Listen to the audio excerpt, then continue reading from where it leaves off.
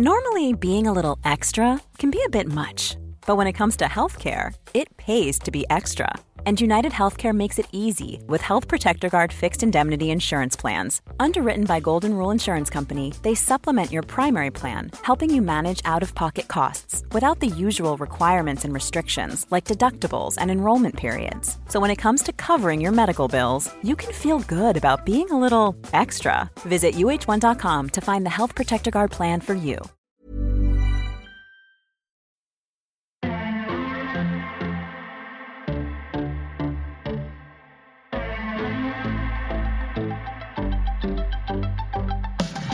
Hello and welcome to the 38th episode of The First Exchange with me, your host, Lydia Daydal.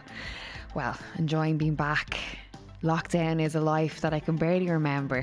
I hope we don't have to go back there.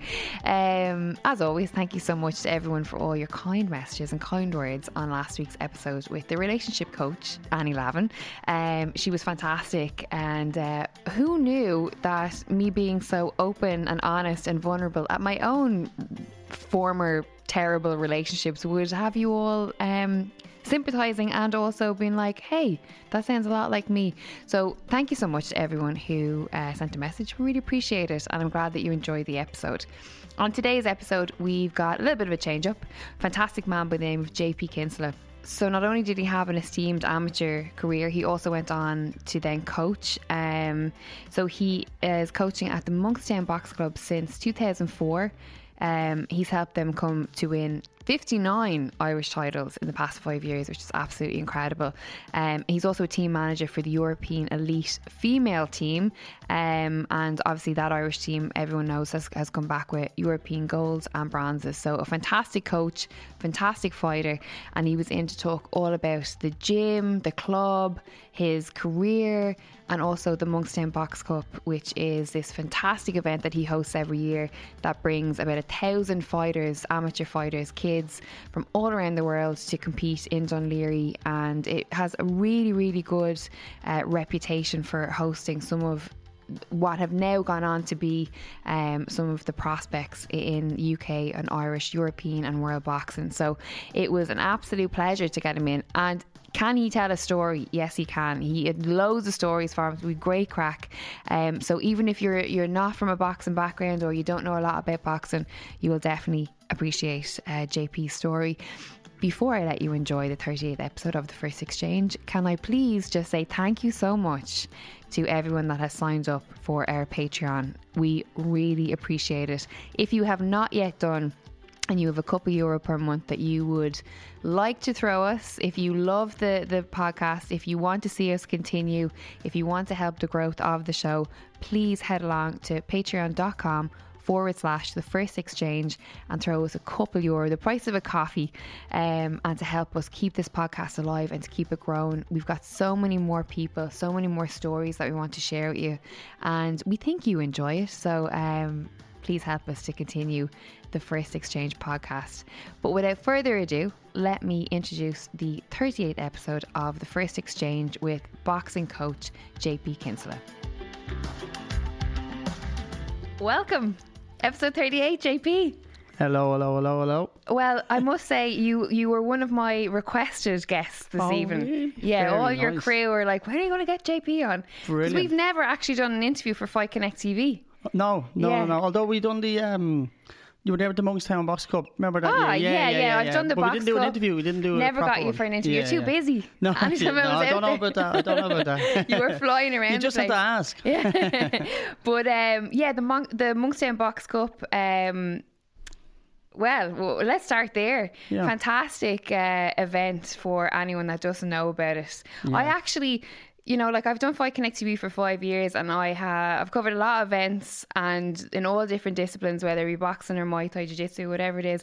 But there was something very special about the Monkstown Box Cup. Yeah. Like it's I don't think it ever happened before, like in a well, my time anyway, like where you go in and there's like 5 rings running simultaneously, and like I know it has happened, like I'd imagine like martial arts, I know like they run that type of thing in City West where they have like loads of rings going at the one time, boxing, but with boxing this was probably that was a first, and the great thing about it was like that there was just so many countries involved and so many clubs, like like that year there was over, like the year you were there, so you're talking 2018, there was 940 odd boxers, and so you had the 5 rings going, and they were coming from like I can't remember now the statistics. It was something like 16 or 17 countries. Like there was Mongolia. There was a team from Mongolia. There was one team from the US. Did they win it that year? That was the year they won it. So there was like 40 of them. Snoop Dogg's nephew was over and everything. Yeah. There was 40 of them here.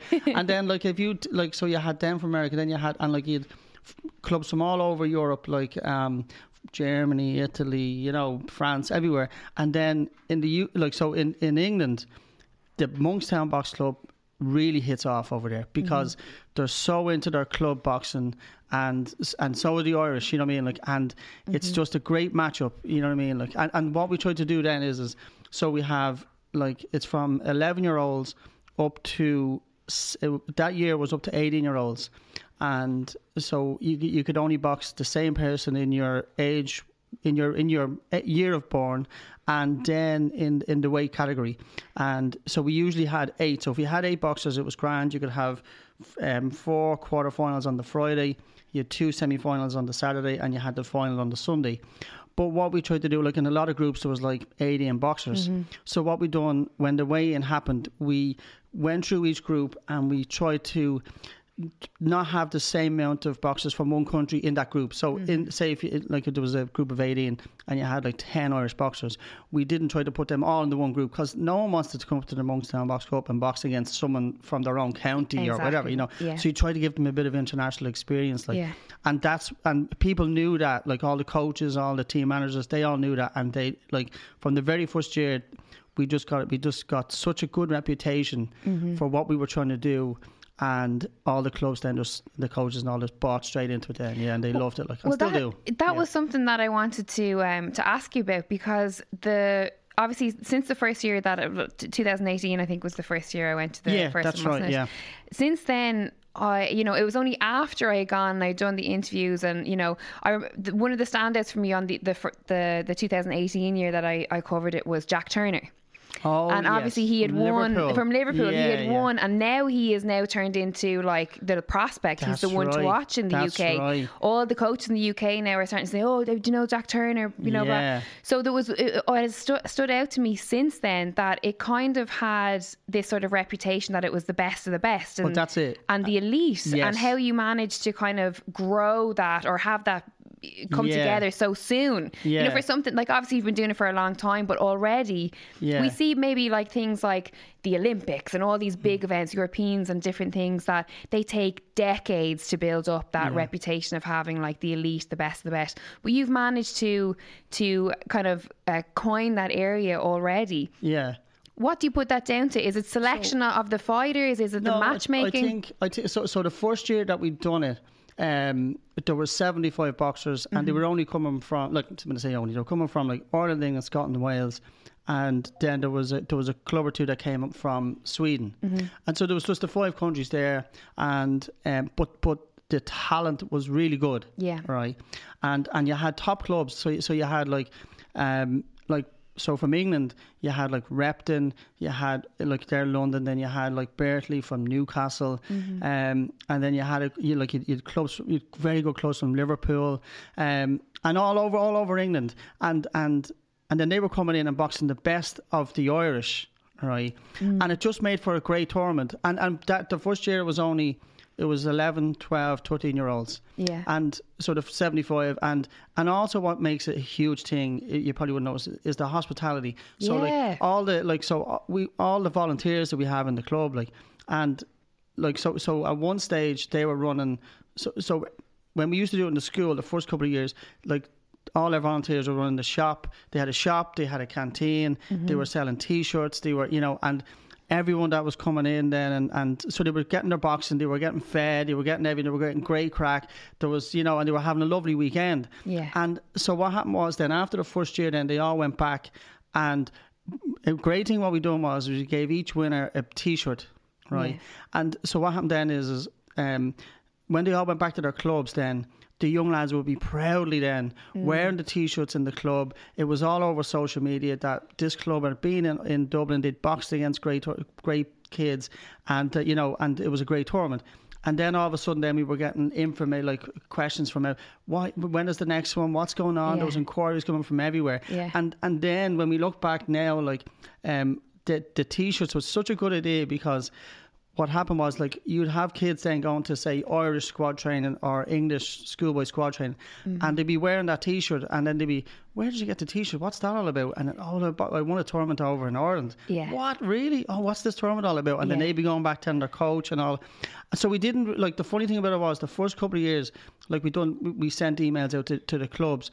But after that, then it just sort of rolled itself. Yeah, brilliant. So basically we used to send an email out to clubs all over Ireland, Scotland and Wales, and then the European body, and say, okay, registration will open on such a date. It's usually around February or March, but we will be closing it on the 31st of May, because we always held it on the last week of June.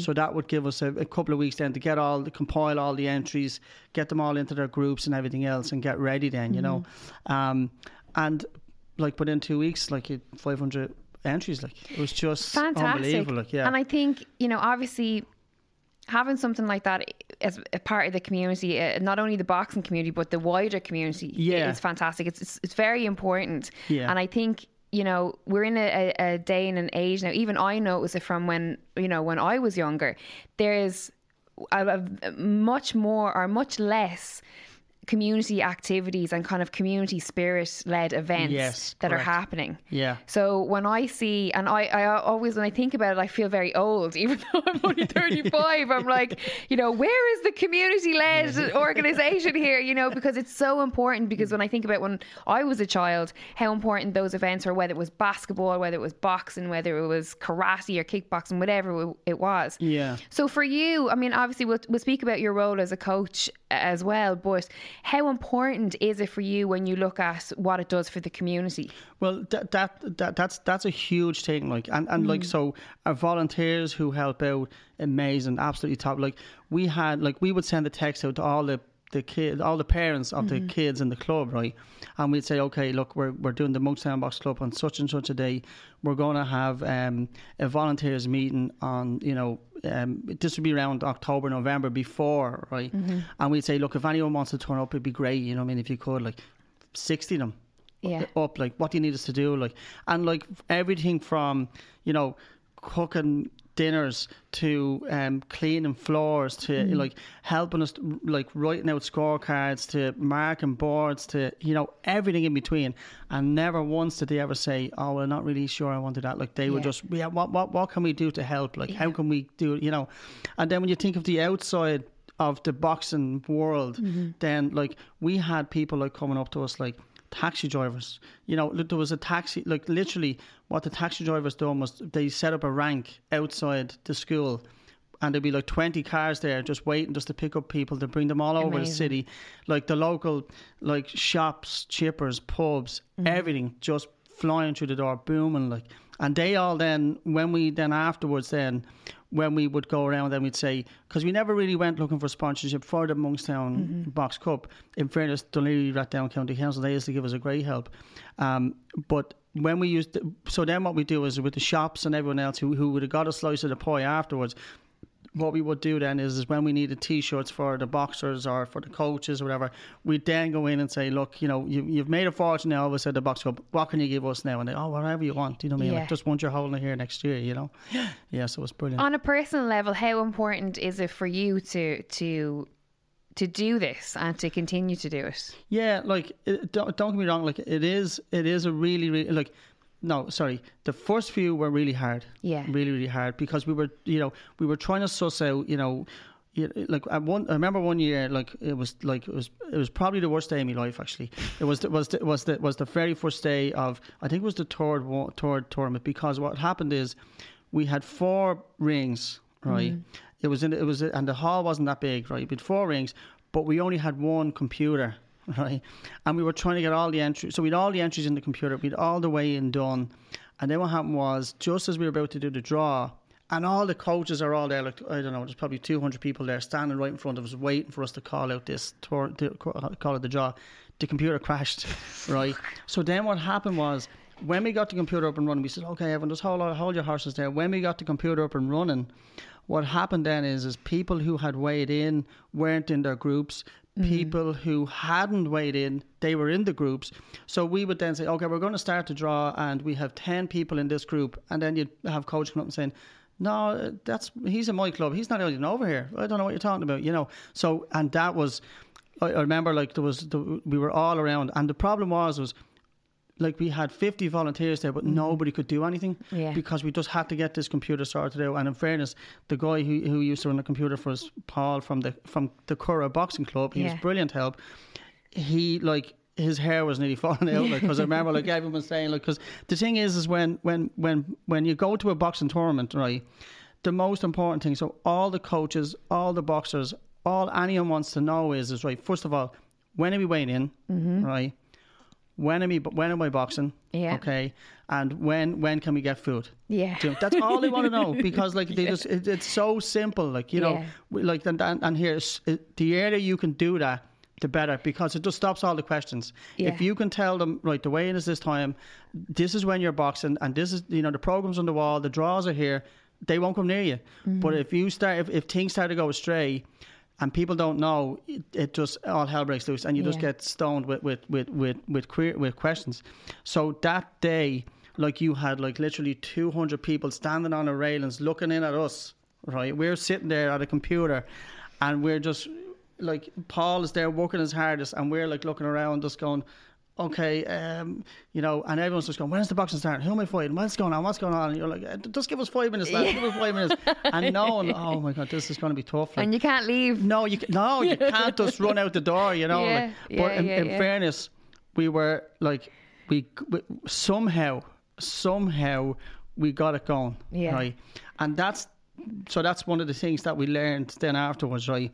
So once people have the information, and once the boxing goes, because when you think of it, like, say in 2018 you have the 5 rings and they're all going at once, right? Once the boxing starts on the first day and you have the programs out and everyone knows, it just runs like clockwork. You wouldn't believe the professionalism of the coaches involved. Like, I remember in 2018, like, in them 5 rings, you're talking, there was over 300 bouts nearly every day. Yeah. Right. And, like, there was probably handful of walkovers due to people turning up that just didn't realise what time it was on it. It just didn't happen. Like, people were there, they were ready, on time, couldn't wait, you know. It was just, and like, the atmosphere at them is just unbelievable. And like, if you think of it this way, right, in 2018, so 2017, 2018, when we held it in the Lockingstown Leisure Centre, like, a kid that's aged 11 up to 18, right, and then we had skills bouts for 10-year-olds. So the skills bouts are like where it's three 1 minute rounds, but there's no decision, and the emphasis is on skill rather than just steamrolling somebody. It's, you know, go in and show off your skill, and it's a draw at the end of it. So what's the, you know, you don't need to go in and smack someone over. You just need to go, you know, show off your skills, like. But just picture this, right? So you have a 10-year-old boy boxing, or a 10-year-old girl or whatever, and they're just doing a skills bout, and there's 2,500 people standing there watching them, like, you know, like, you wouldn't get that in a good pro show around. Do you know what I mean? That's just how it is, like, and that's, like, the support we used to get, like, was just phenomenal, like, you know, incredible. It was amazing, and I suppose the great thing about it is, and why it's still going so well, is that the basis around it is to provide kids with, you know, an international boxing tournament where they can box. There's absolutely, like, nothing, no emphasis on money. There's no emphasis on, you know, bringing in monster sponsors or anything like that. Like, we're just not, that's not what we're at, you know what I mean? Like, if you think of it, like, the registration for from the first year up to last year, which is 7 years, was €20. Right.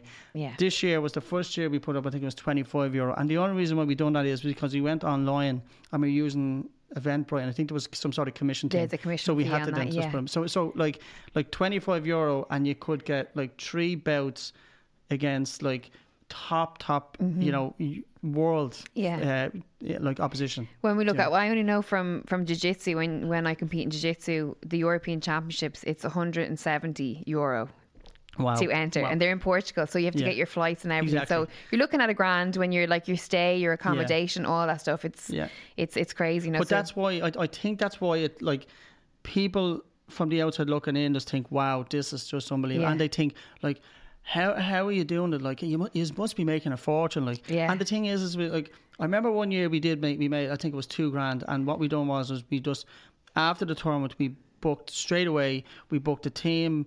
I think we brought 40 kids to London on a training camp, and we just said, right, okay, it's going to cost $4,000. Okay, this is half your thing is paid. How's that? Oh, delighted, you know, great. But that's the thing, like, and even if you go back to, so the basis was never about money, and that's why it's running so well.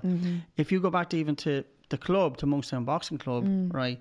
So subs there on a Monday, Wednesday, Friday is €2 for under 16s and €3 for over 16s. Do you know what I mean? And if someone isn't working, you know, if someone's 18 or 19 or in college or whatever, and don't be worrying. Just, you know, there's a bag there when you have it. No issue. Like, and that's why, again, the club. I'm not saying that, like, you know, if we still have to pay our rent and we still have to do other things, but we sort of take the emphasis off the boxers and we try and get, you know, outside help for that type of stuff. You know what I mean? Like, but that's always our emphasis. Is it's not about money. You know, it's never going to be about that. It's going to be about the boxing and the boxers, mainly the boxers. I mean, and that's what. Do you think that you have that mindset, mentality, that it is about the sport, it is about the athletes behind it and the kids that are behind it, because you are a boxer, so you've been in the sport, you've seen it for what it is, you've experienced it, you know firsthand what it's like to be a boxer.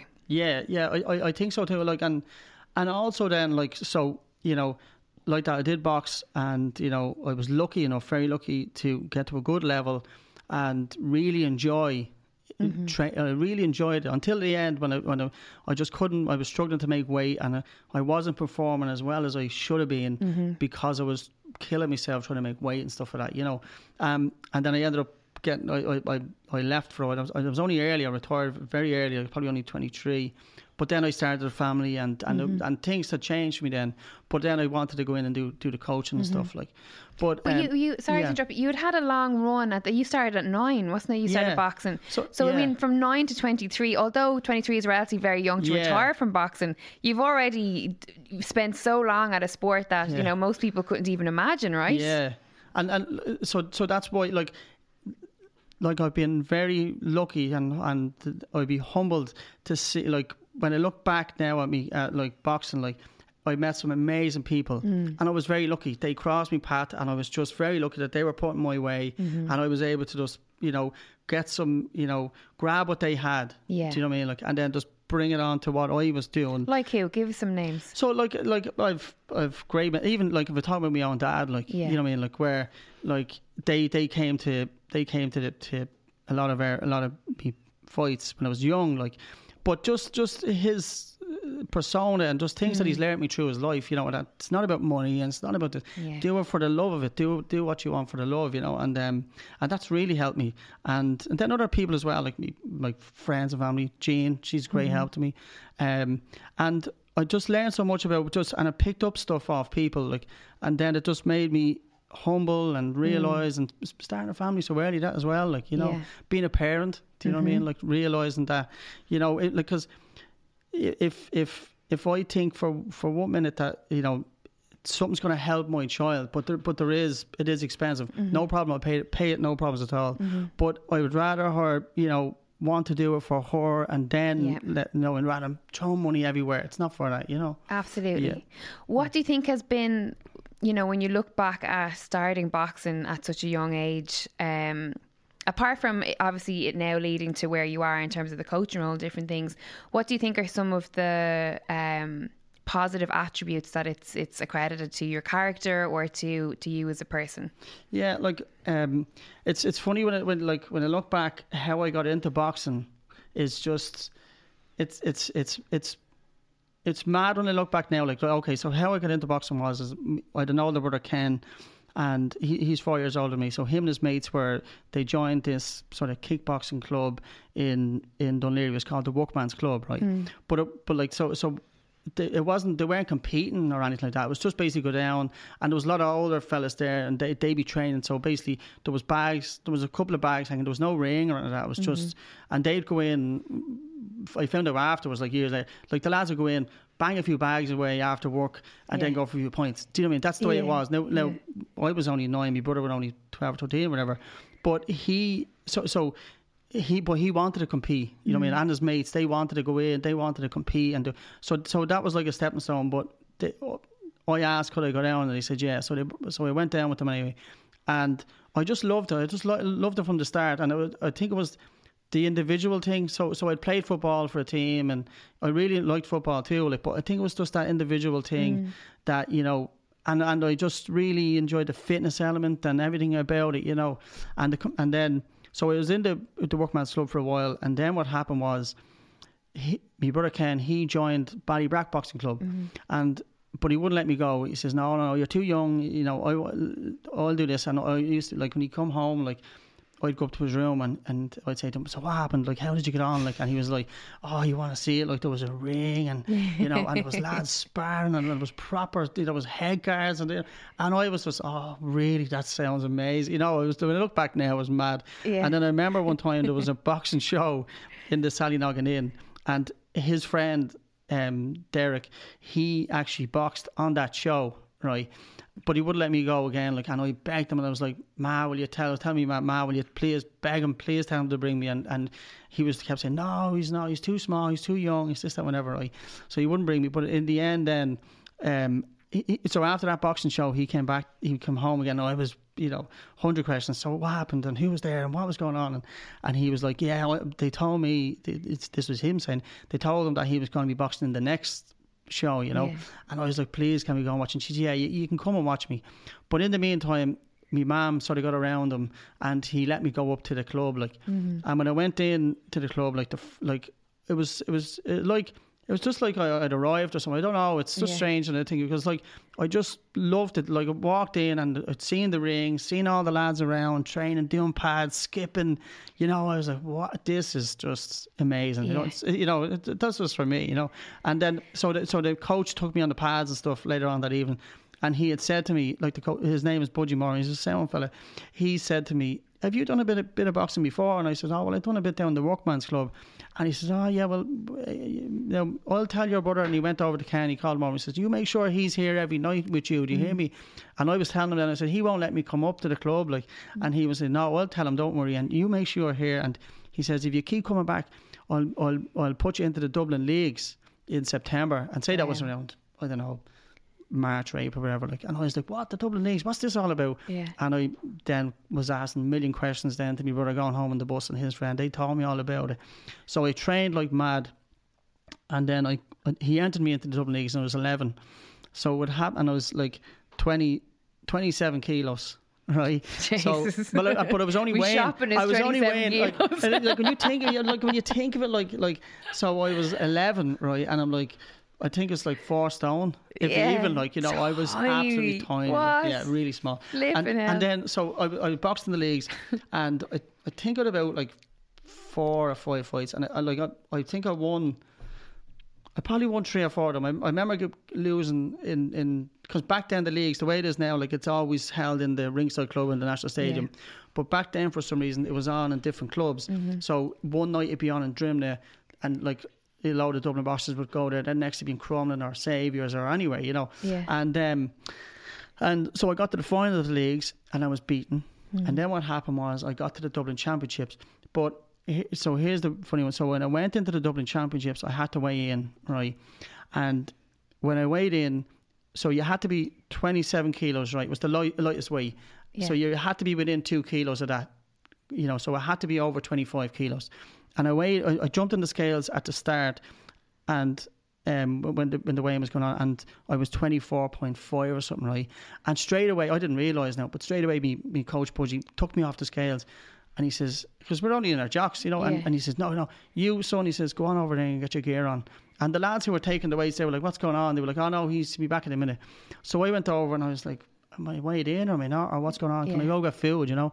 And so I walked over with me tracksuit on, and he says, here, put them in your pocket. And he put keys in my pockets, right?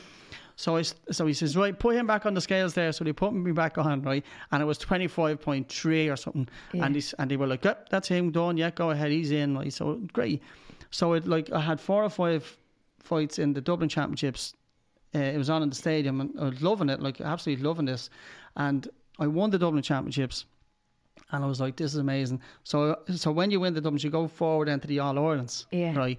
But what happened was the coach, Budgie, he couldn't make it that day because he was working or something like that, right? So another coach, Billy, he brought me out to the weigh-ins, right?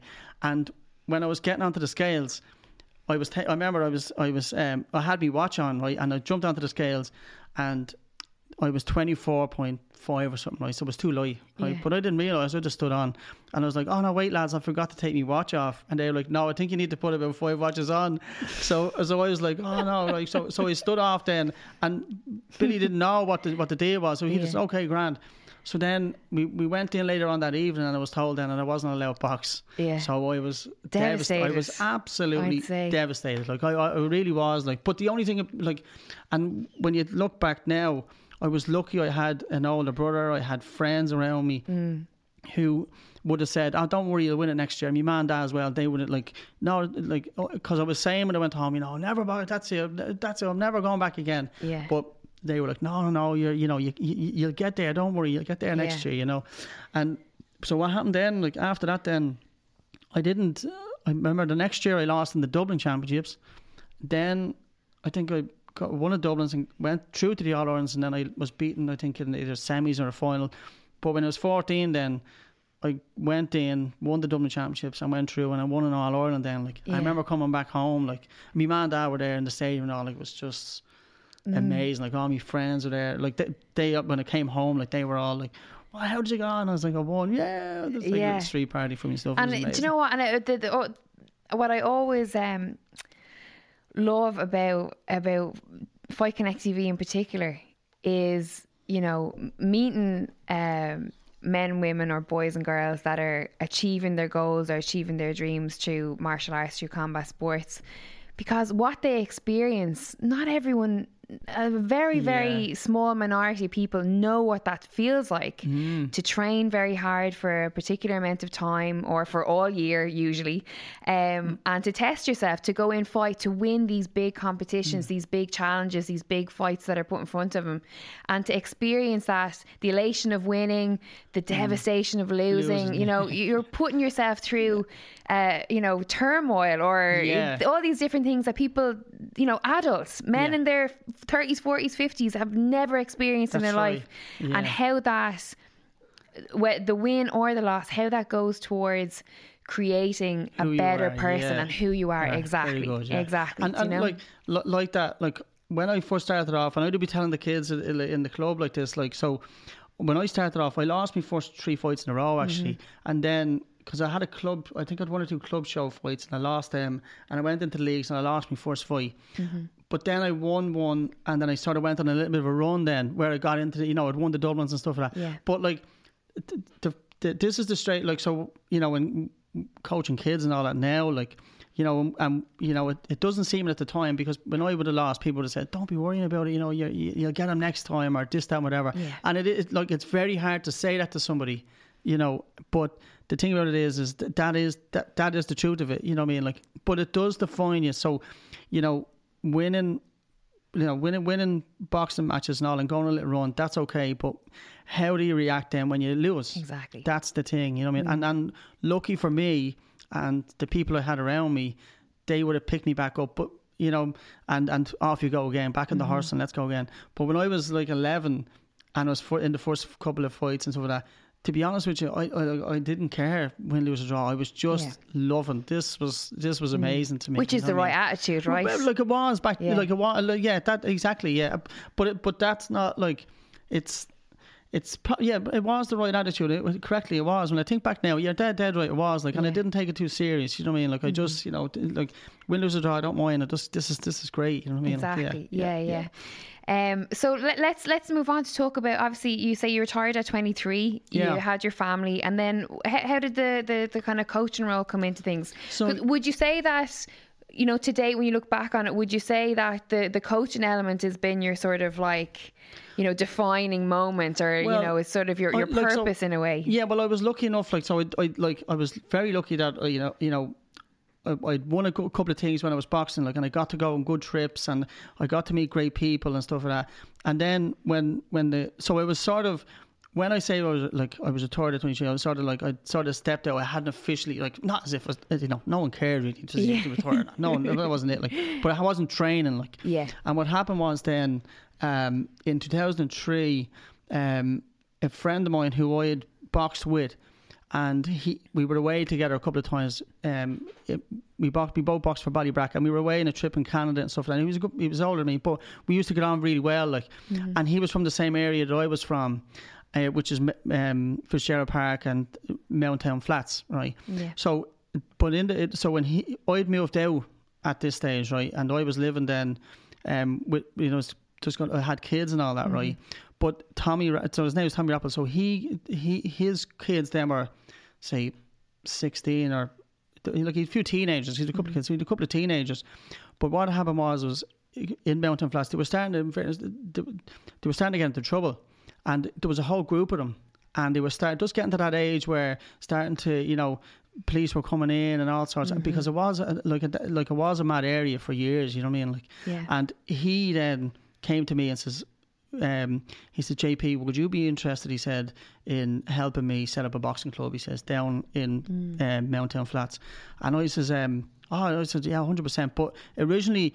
He was like, can you help me? And then you might box for that. Would you box for that club as well? And I was like, yeah, it sounds brilliant. Yeah, great. How old are you at this stage? So what was that? So that was 2003. So 20.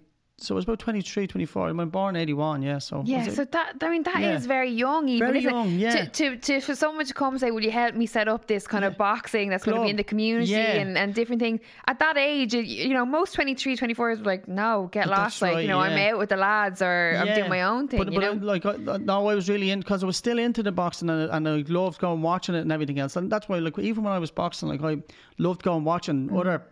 If I wasn't in the stadium, I would love coming and watching other fight nights, And so he came and asked me anyway, and we went down. So he had sort of arranged before this. He had spoke to the local resort centre, and they had so there was like, if you picture this, right, so there was 10 blocks of flats, right, and then there was I think there was about 200 then masonette type flats where there's an upstairs, downstairs, right, in this area. And so in one block of flats was derelict, right, and on the bottom floor, so there's four flats that was knocked all in together, and they had a creche in there, right, and then the second floor, then I think they had classrooms for after school homework club, and the third and fourth floor were derelict. So he went to them and said, look, is there anywhere space where I can set up a boxing club, and not thinking in a flat, because obviously you need a ring and it's not a hope, is there a hall around? And they said, look, why not, upstairs on the third floor, why not have a look? And, if you can make something out of it, go ahead. Do you know what I mean? So that's when he came to me then and said, and we rounded up a couple of other community, in the community. Yeah. And so then what we done then was we went in, and so we had 4 flats, just picture just normal people are living there. Well, they were gone there, but just derelict. So we went in and knocked all the walls through, right? So to make sort of one area, but we kept one where there was a kitchen, and we used that for our office and stuff like that, right? So we knocked all the walls in, right? And then we used to have the bags hanging out of the walls. We put up brackets, and we just put 4 ropes around 4 walls, right? And it was so amazing, what came out of it, right? Because when you think back, right, so the brackets on the walls, that was wallpaper and wood chip and all sorts, you know what I mean? And it was just, but the whole atmosphere of the club when we started to get it going, you walk up these steps into someone, and it's next thing you just open this door and there's a load of lads just banging bags and, you know, sparring and all that. It's just, and I remember the reaction of people when they used to come in, like, was like, jeez, I didn't realise this was here. When you open the door, it's like a different world, you know what I mean? Because you have this boxing club going on, like, and in fairness, we put an awful lot of work in, and we done well. Like, we done well. Now, we wouldn't have like started off having Irish champions like first year. We just had a load of boxers, and we just, you know, we were sort of training them just to, you know, keep off the roads, really, you know what I mean? Like, and look, get their head into something different, and let's see what comes about. Yeah. And then all of a sudden, then a couple of years later, one or two of them started to get really good, and then, you know, it sort of dragged the rest of them with them. And but the problem was right. So they're all like 16, 17, 18. When they got to sort of top Irish level, so they win in Dublin leagues or win in Dublin championships. When they got to the top level, they were boxing against kids who were in it from 9, 10, 11. And they were just getting out, you know, out experience type thing, if you can say that. So we decided, okay, look, we'll keep going with them, but we need to bring in the next batch from the very bottom right up, from 8, 9, 10-year-old.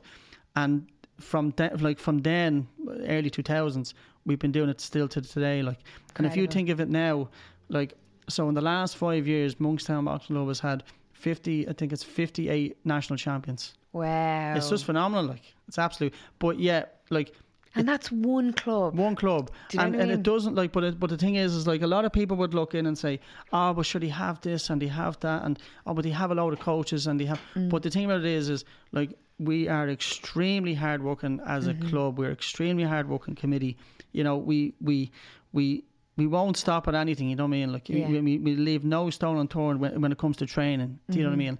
And now we're getting the real benefits of those hard years. Do you know what I mean? But if we had to stop after a year, it would have been still worth it. Do you know what I mean? Because we would have kept kids off the street for a couple of hours a night, and that would have been worth it. You know, that's that alone is a massive factor to why every community should have. Yeah, like.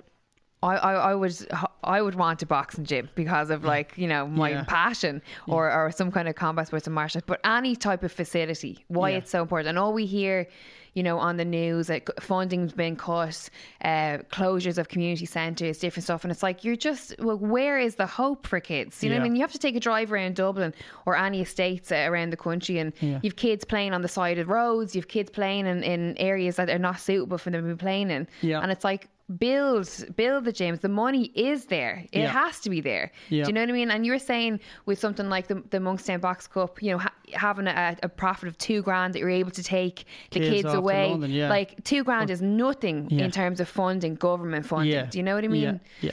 But even like, if you bring it back to this, right? So every year, right, we would like. We try to do it twice. Sometimes we get 3 in, but we usually do it twice. But just think of the last one, right? So what we do is these beginner courses, right, for kids aged 8 up to 12, right? Now, look, we won't take them younger than 8, but if like a 13 or 14-year-old came in, no problem. So the beginners courses, so what happens is they come in, they do 8 weeks, 1 hour a week. Right, and all it is and like, they do the basics of boxing and a lot of skill work and stuff like that, like, and all it is just an introduction, like, to, you know, to boxing, an introduction to the club, an introduction to, you know, how things work, right? And but if you think of it, so the last one we just done before COVID struck, we were on the 7th week, right? So we're waiting to do the 8th week, and at the end of the 8 weeks, what we do then is we run a presentation. So we invite all the parents, all the grandparents, anyone that wants to come along that's related to the family, come on in, and we run a presentation, right? And we have local TDs and local business owners who help the club, and manager of the community centres and all that. And we have them there, and the community guard, and they hand out. So we give them all a medal, a certificate, and a T-shirt, right?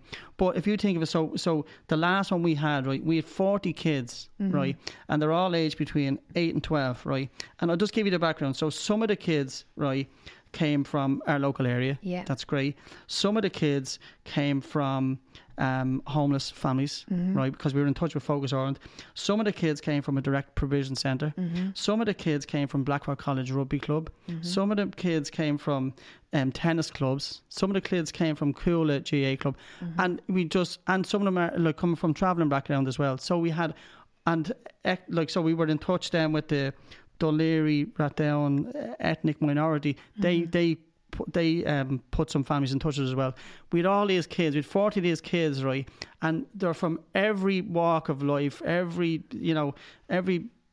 sort of religion, nothing just comes into it, and they were all together, and just training together. And there was just no, it was just amazing. Like, which is what happens in a boxing gym. You walk in and everyone's equal. Yeah, 100%. Everyone is equal. Doesn't matter what's happening outside of that gym. Exactly. You're all have an equal playing field, and you all start at the same place. And right? the thing is there's, we would have, like, parents would come to us and say, how you doing? Like, little Johnny's here, and he's getting in trouble in school, or he's had to be brought in by the police, and this, that, whatever, and will you look after him, or will you take him in? Yeah. So, like, of course we will, no problems at all. Like, now we're not miracle workers, right? Yeah, or therapists. No. But what we have is like, so we have like a team of coaches, like, and like that, we're from all walks of life. Yeah. Do you know what I mean? We've all lived through hard times, we've lived through good times, and we're all different, but we've great life skills. Yeah. And we're really interested in, so the boxing bit comes in, that's grand, but it's like, we're really interested in teaching life skills. Yes. And that's where the boxing comes in, with the winning and the losing, where you were saying. Exactly. It doesn't matter about winning and losing. It's about, look here, just keep going, getting up off the floor when you're at your rock bottom, get back up and let's go again. Yeah. And build yourself up to be a better person, and be a better person than what you want to be. Absolutely. And the discipline. The discipline is a massive thing, right? Yeah. And the thing about it is right, so as kids go through the club, right, when someone comes in and says, oh, little Johnny's getting arrested, like, as he or she keeps going through the club, as they're getting older and older and older, they just become and it's the whole thing about boxing. It's the whole humbling aspect of it. I'll give you a great example. There was a friend of the club, and he's involved with a local GAA club, and he'd be very high up in the local GAA club. And so he brought his own son. At the time, I think his son was 16, and what happened was, he brought his own son, and he said, look, here's the deal, Paul, JP. He says, right, here's the deal. All of a sudden, he's had to get this aggression out of, he's getting sent off every bleeding match. Yeah. He's getting yellow cards. He's fighting with people on the pitch. He's fighting with his own players. Just, in the last year or so, this has happened to him. I think my opinion is that he was saying to us, boxing would be really good for him, and if nothing else, he'll get some discipline out of it. So, no problem, brilliant. Get him in, train away. We brought him on. So what happened then was, he was with us for about 2 or 3 years. He'd about 15 contests. He'd won probably 8 of them, right? But he went back then playing football, and since then would never even get a yellow card. Yeah. And all it is the whole thing of respect for someone else, for another person, that, like, okay, I'm marking this fella here, I hear him a box, he could be anyone. Exactly. He could be, yes. And it's not as even like, he could be an All-Ireland champion boxer. It could be like, it's not about like, it's about like, he could have something wrong with him. He could be, like, why would you just go and smash? So learned all that type of stuff. Do you know what I mean? Exactly. And now, great young lads, flying along, and his family are great support as well, like, but that's the whole thing of boxing, like, what it does. This is my opinion anyway. I think it's a real humbling experience for a kid, especially when they, if they are showing that type of aggression at home or whatever, and then they do go into a club that, they can't just have everything their own way. Do you know what I mean? Because there's always someone else who could be better than you. Absolutely. And that is that's a big part of it as well, is that, especially when you look at competition or fighting with kids, and you have your opponent, you're both training, you're both like, I'm going to win, I'm going to be the best, and then you're in there and you meet the challenge, and sometimes you're successful and sometimes you're not. Yeah. And I always find that lesson or that process can be just adapted to life, can't it? Because like in life, yes, how many times do you like prepare for something, whether it's a job interview or a promotion or whatever it is, and nothing ever goes to plan. No, as I get older, that's what I learn, is that no matter how much you try and control how things go in life, it never works like that. You just have to adapt and overcome to the circumstance, right? Yeah, but 100%. And like, one of the great things we learn, look, is this will pass. So like, the tough time you're going through, this too shall pass. It will pass. And even myself, like, and that's not like that. I don't have bad days or that. Like, yesterday, Jim will tell you, like, I'm finishing up now the job tomorrow for we have 2 weeks holidays, right? And trying to get everything finished, trying to get everything done. And I'm one of these lads who, you know, I want everything done, you know, now, you know what I mean? And I won't start, like, one of the nights, because I'm working from home, one of the nights just the other night actually, like, I woke up at 2:30 in the morning, like, oh no, I need to get this done. And I just jumped up and went on the laptop, like, and I'm there working away, and then I was like, what am I doing? Yeah, it's this is crazy stuff. Like, you know what I mean? It's 3 o'clock in the morning, and I'm sitting there working. But look, I was under serious pressure yesterday in work. You know, I just had, and then at times, even when I was taking a step out just to relax, go in, like, and sometimes, you know, when you have a busy house, sometimes you even just go into the toilet just to get a minute to yourself, just to chill out, relax. Well, what am I doing? Where what's going on here? And back into it again, and it's going again, then your head's flying again, because that's what happens sometimes, you know. Yeah. But look, and yesterday, you know, I was thinking, this is never going to change, isn't it? Tomorrow, wake up, different man altogether, you know, and ready to go, start a fresh day again. Like, so, like, nothing lasts forever. So, and unfortunately, that happens with the good times too. Yes. Do you know what I mean? Like, the good times will pass too. Like, and I think once you start recognising that, it helps you to appreciate those times a little bit better. The good times where you say, this isn't going to last forever, so I better appreciate it while it's here. Exactly. But no matter what situation you're in, like, be grateful for what you have. Yes. Don't be worrying about what you want. It's, you know, be grateful for what you have. And, like, for me, like, I feel like sometimes, like, even when I'm talking about boxing now, like, I'm the luckiest man in the world. Yeah. Like, you know, I have a lovely family. You know, I'm lucky enough to have a job. I'm heavily involved with the club, and it, you know, the club's going really well, and good people around us. You know, and Jean, of course, and like. So I'm like, sometimes I feel I'm the luckiest man in the world, like, but like, it's simple things, like. Well, you know I mean? It's simple things. That's like, it. That's the secret to it, right there. You keep it simple. Very simple. Yeah. You do things that, you know, that make you happy and that are for the right reasons. You're not chasing something like superficial things like money or more cars or bigger houses. You know, it's working within the community. That's just for me. That works just for me. I don't know about anyone else, but that works for me. Thank God. Yeah. Yeah. Yeah. Not me though. I'm chasing that big house, which is why I work in combat sports media. You can have a podcast in the house. Before we go, let's. I know that I put up on social media that you were coming in today, so we've got a couple of questions. Right. We'll read them out. Hopefully, no one is like. So there is Ben Hurricane has wrote in. Who was your toughest ever opponent when you were fighting? Wow, that's a good one. Let me see. So I would say in Ireland, there's actually like probably okay. So internationally, I boxed a fella in the World Championships. I was lucky enough to get to a World Championships, right? And then I was in the quarterfinals and boxing away against a guy from Romania, right? And he was a good bit older than me and really, really good, right? Yeah. And he was smaller than me and real strong southpaw. And so the two of us went in anyway and boxing away, and it was 4 rounds back then. So I'm 1 point behind after the first round. Came back after the second round again, I'm 1 point behind. Came back after the third round, I'm still 1 behind. And the coach is like, "Come on, this is it." And I just thought to myself, right now, I'm going to go at it now. This is me. I'm going like. So went flying at it, and I got ahead, right? Yeah. And just the quarterfinals of the World Championships in Belfast, right? And so, and not many people, in fairness, like that was 2001. Not many people before had even medalled at a World Championship, you know. And I got 2 points up. Right, 30 seconds to go, right? And I sort of stopped doing what I was doing because I was like, when I was boxing, like I wasn't that skillful, to be honest with you. I was more just aggressive. Like I'd quick hands, and I'd be sort of, you know, if you look at a Paddy Barnes, but not as much with a good guard, you know what I mean? Like I was sort of just flying at people a lot, you know.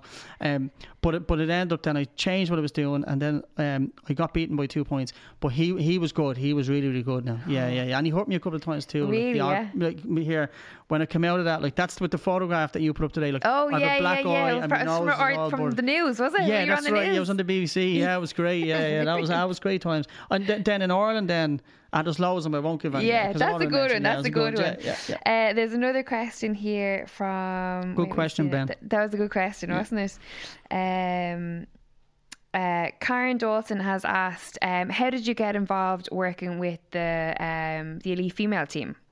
Oh, very good. Yeah, that was brilliant, actually. So this is the Irish elite team. Yeah, the Irish elite team. Yeah. So basically, Bernard Dunn, in fairness, rang me up and asked me would I go in for a meeting with him. Yeah. And I went in and he said, look, we know your club is doing well. We know you're doing well. We know your coach is doing well. But would you like to come in and give us a dig out with the coaching, and I was delighted with that. Really, really humbled by Bernard. Bernard asked me to do that. So used to go to Abbottstown then to train a good bit with the Irish team.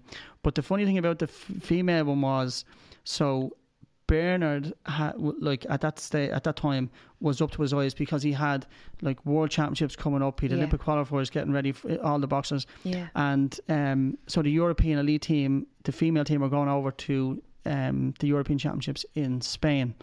So, but I didn't go over as a coach. I went over as a team manager. And so I'd done team manager a couple of times before on Irish trips and Dublin trips and stuff like that. So that was it was a step up, but it was something that I was really, really interested in doing. And to be honest with you, anything to give anything like a help out for your country, you know what I mean? Yeah, the Irish team. I imagine that's a huge privilege. Amazing, and it was if you think of it so usually you would think of a team manager as retired from work. Do you know what I mean? That type of lad, and has a lot of time on his hands, and do you know what I mean? And it goes over there really as not really getting involved with coaching and all that type of stuff. Just is around the boxes, but not really. But so I was really young. When you think of it, when I look back now, all the team managers over there were an awful lot older than me. But I absolutely loved it. I really Who are some of the enjoyed biggest names that we'd know of that you would have been looking after over there? So we had there was a team of they didn't send so Ireland didn't send a full team, but there was a team of 5 or 6. So we had so you had flyweight Kira Smith. She was really unlucky. She was beaten in the quarterfinals. It was very, very good. We had Amy Broadhurst, who love was amazing. Her. Yeah, love her. She won a bronze medal over there. Yeah. We had Christina Desmond. Another she great was fighter. unlucky. Top class. She was very unlucky. Was beaten in the quarterfinals as well. We had Aoife O'Rourke, and then she came back with the gold. Yes, yeah. And then who was our bantamweight then? I'm trying to think then. Who was our bantamweight? I can't think actually. Sorry about that.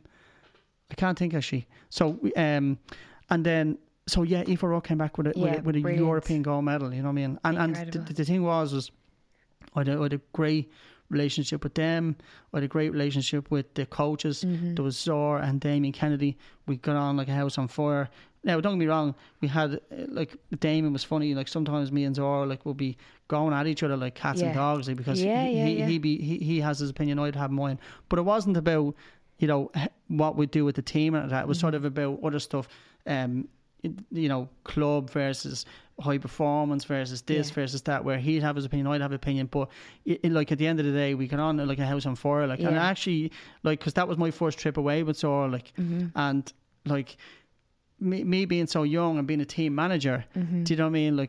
It's a tricky situation, but it worked out amazing. And really, really, really enjoyed that. Yeah. Really. Biggest difference that you noticed between men and women, boys and girls? Well, the thing, in fairness, it's not to do with talent, because the talent over there was amazing. And I have to say, when you look now, how well Irish girls are doing internationally, it's phenomenal. You know what I mean? They're really, really, really doing well. And to an awful to a huge extent, they're punching way above their weight. When you think of the size of Ireland, do you know what I mean? Yeah. And boxing as a national sport is not it's down the pecking order, but yet we keep doing what we keep doing all the time. We just keep producing, and that comes back from the clubs, then to the high performance, and then also our central council, always constantly, and our county boards always constantly trying to improve ways that they're working, you know what I mean, and to improve clubs, to improve boxers, and it's just a phenomenal it's a phenomenal system that we have, you know, in Ireland, that we just keep producing, like, and the great men and women. Yeah. Do you know what I mean? Like, it's amazing. Well, they don't call us the Fighting Irish for nothing, JP, continue. do they? Yeah, the Fighting Irish. Yeah. Right, let's go in and get one or two more before no problem. I don't know if this is a joke now. Go on. Mikey Merrigan has asked, can you ask JP how did he get the nickname the Ghost with the Two Hammers? I know Mikey well. He's a good friend of mine. So that was a made up name by me. So I'm the self-proclaimed Ghost with Two Hammers. But when you say it, you have to kiss your knuckles. When you say it, and even it's got to the stage now. So in my job, right, we do a team call every morning at 9:30, right, and we've recently taken on another guy, Paul, right. Yeah. So my boss then says to us, okay, so we have two Pauls here, and what am I going to do? And I just straight in, I said, Colin, okay, let's do this now. I says, right, from now on, he's Paul and I'm the Ghost of Two Hammers. And the whole team were like, what? You can't call someone that. And I said, well, you can call me that, but every time you call me, I want you to kiss your knuckles. So now when he comes on the call, like, he go, okay, just go around the table, the Ghost of Two Hammers. So what are you up to today? And I'm like, brilliant. Yeah. I love it. Yeah. Sean Mariger, I think that might be one of your kids, is it, that you train? Sean Mary, he said, when is the comeback for all the marbles at 49 kilos? So when you think of it, like, so I used to box. So that was my weight. It was actually 48 kilos light flyweight.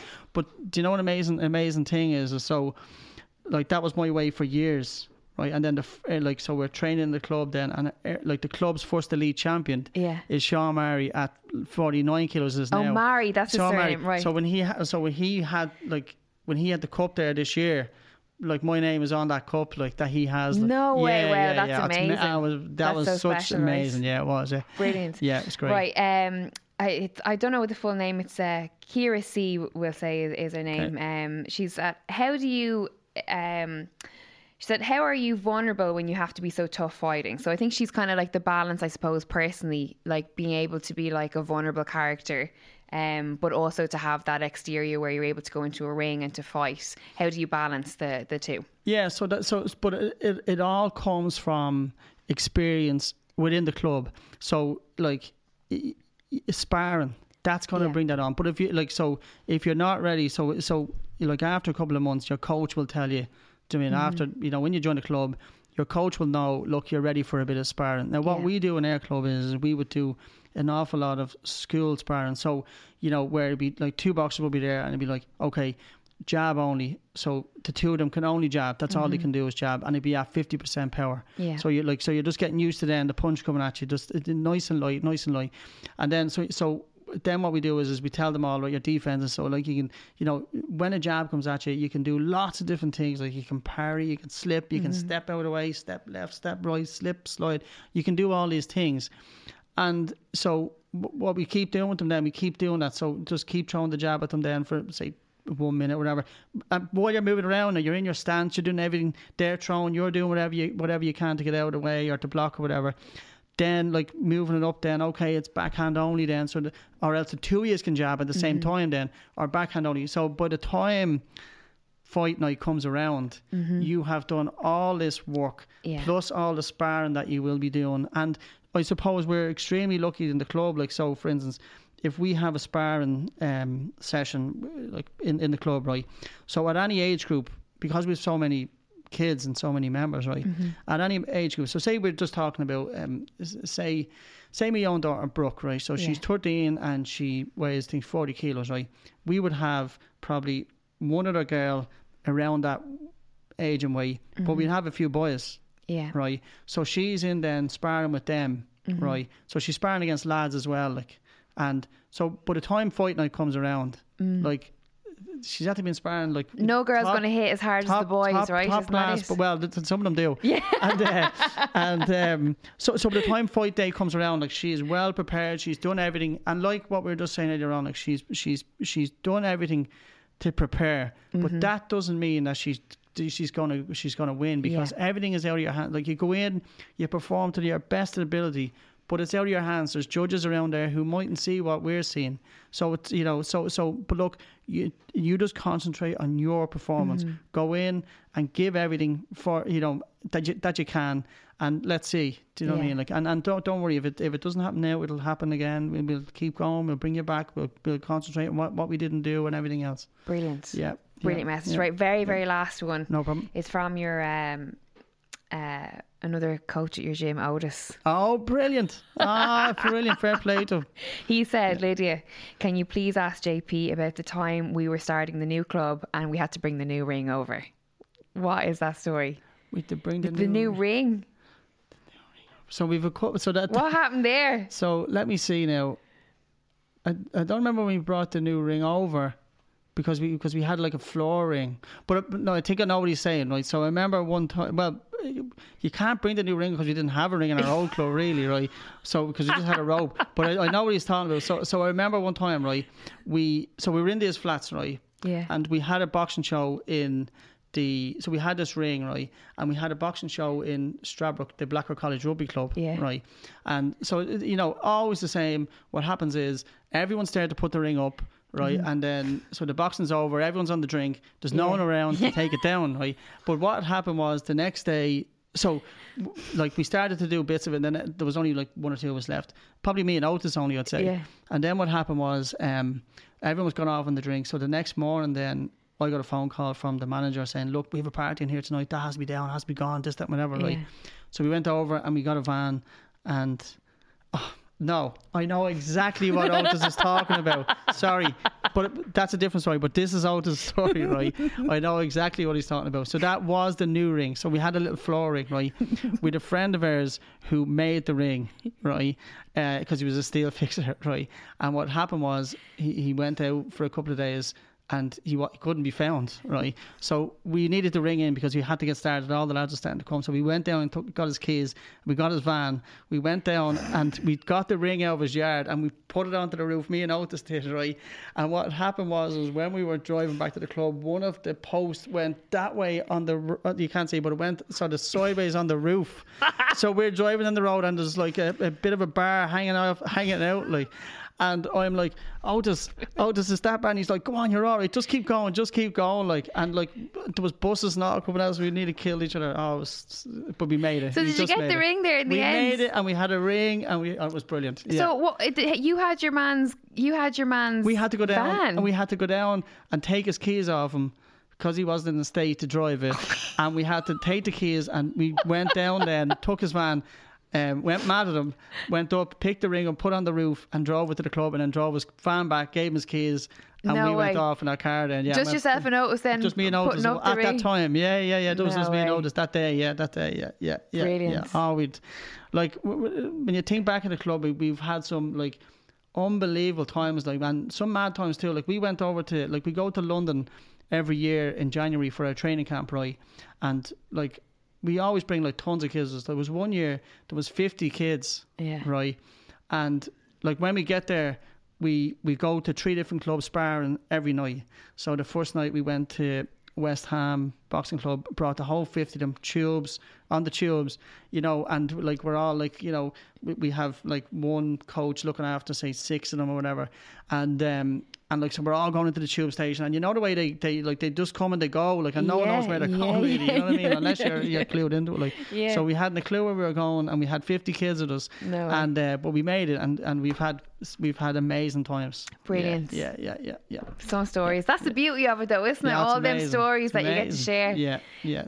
Listen, more questions. Yeah, that's it. They're done. That's it. No, we're out of time. I'd be here till 2 in the morning. I wouldn't mind that. I was just saying when I was texting earlier on about the directions and stuff like that, and JP was like, "Oh, don't worry, I can talk." And I said, "I know. They're after getting enough messages all week or all day." When I put up, you were coming on. They were like, "Oh, he'll talk. He'll keep chatting." But yeah, no, that was brilliant. No, I really enjoyed that. Thank you so much. No, thank you. It's really great. Really enjoyable. I'm glad now. There's some lovely stories there. Do you know what I mean, to look back on? Like, brilliant. So thank you very much. No problem. And looking forward to Monkstown Box Cup 2021. 2021, yeah, it'll be in Joey's Football Club.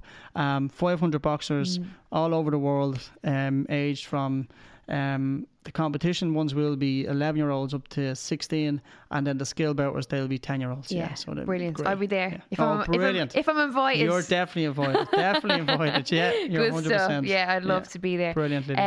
And anything else going on with Monkstown Boxing Club? So we're just waiting now to get back in. Like, but one thing, like, so you know, we have our yearly trip to London. I don't know what's going to happen with that one now. Yeah. You know, it's such a pity because, and like also, you know, we were in New York 2 years ago. Yeah.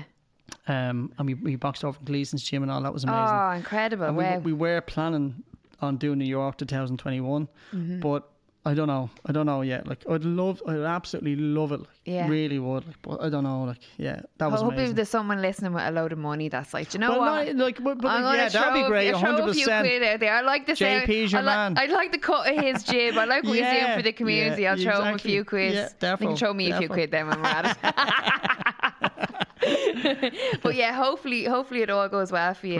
But thank you very much and well done. Thank you. Well done. Has to be said, you're a credit to the community. It should be more people like you. So thank you very much for doing what you're doing. And do you know what? The one thing is, all the big guys that I interview for Fight Connect TV, the guys that are like, I had Junior Witter on, I had Ryan Rhodes on, you know, all these people, obviously from Ingles Gym, like, you know, Richard Towers, all these like incredible fighters. Great. And the one thing that they always like brings them nearly to tears each time is talking about the coaches that they had when they were kids. Oh yeah, because they didn't realise at the time the impact that they were actually making on them and what they were doing to shape them as adults, you know. Big time. And actually, like, there's a bit of a sob on there, a bit of sad story then, because one of my, so, you know, we did a load of coaches in the club, like Tony Moore and Paddy Duffy, Nicky Russell, great people, like absolutely unbelievable people. One of them then, I was really close to, was Anton McCann, and that's, I don't know if you know Jade McCann, the Instagrammer. So that's her father. Like, he only died from cancer there last year. So, you know, so that was a pity. You know what I mean? Because he was a brilliant coach and a great man. You know what I mean? Like, but so that's that. There is tough times as well with it. But like that, they shape, like, they're really good people. You know what I mean? Like, and I learned so much from them. Like, and I'm really grateful for what I've learned. Like, really am. Like, brilliant. Yeah. Well, you're a credit, as I say. Brilliant. Thank you Thanks very a much million. for coming in. I Thank you, really Lydia. Thank you appreciate very it. much, Thanks, man. Amelia and Jean as well. Sorry, we're in the back there. We're Come on yapping in, away. Jean. Come on in, step on in, Jean. Get in. But listen, thank you very much. No Appreciate problem, it, and anytime. looking forward to seeing you again when we're back up and running. Defo. Yeah, brilliant. That was JP Kinsella for the First Exchange.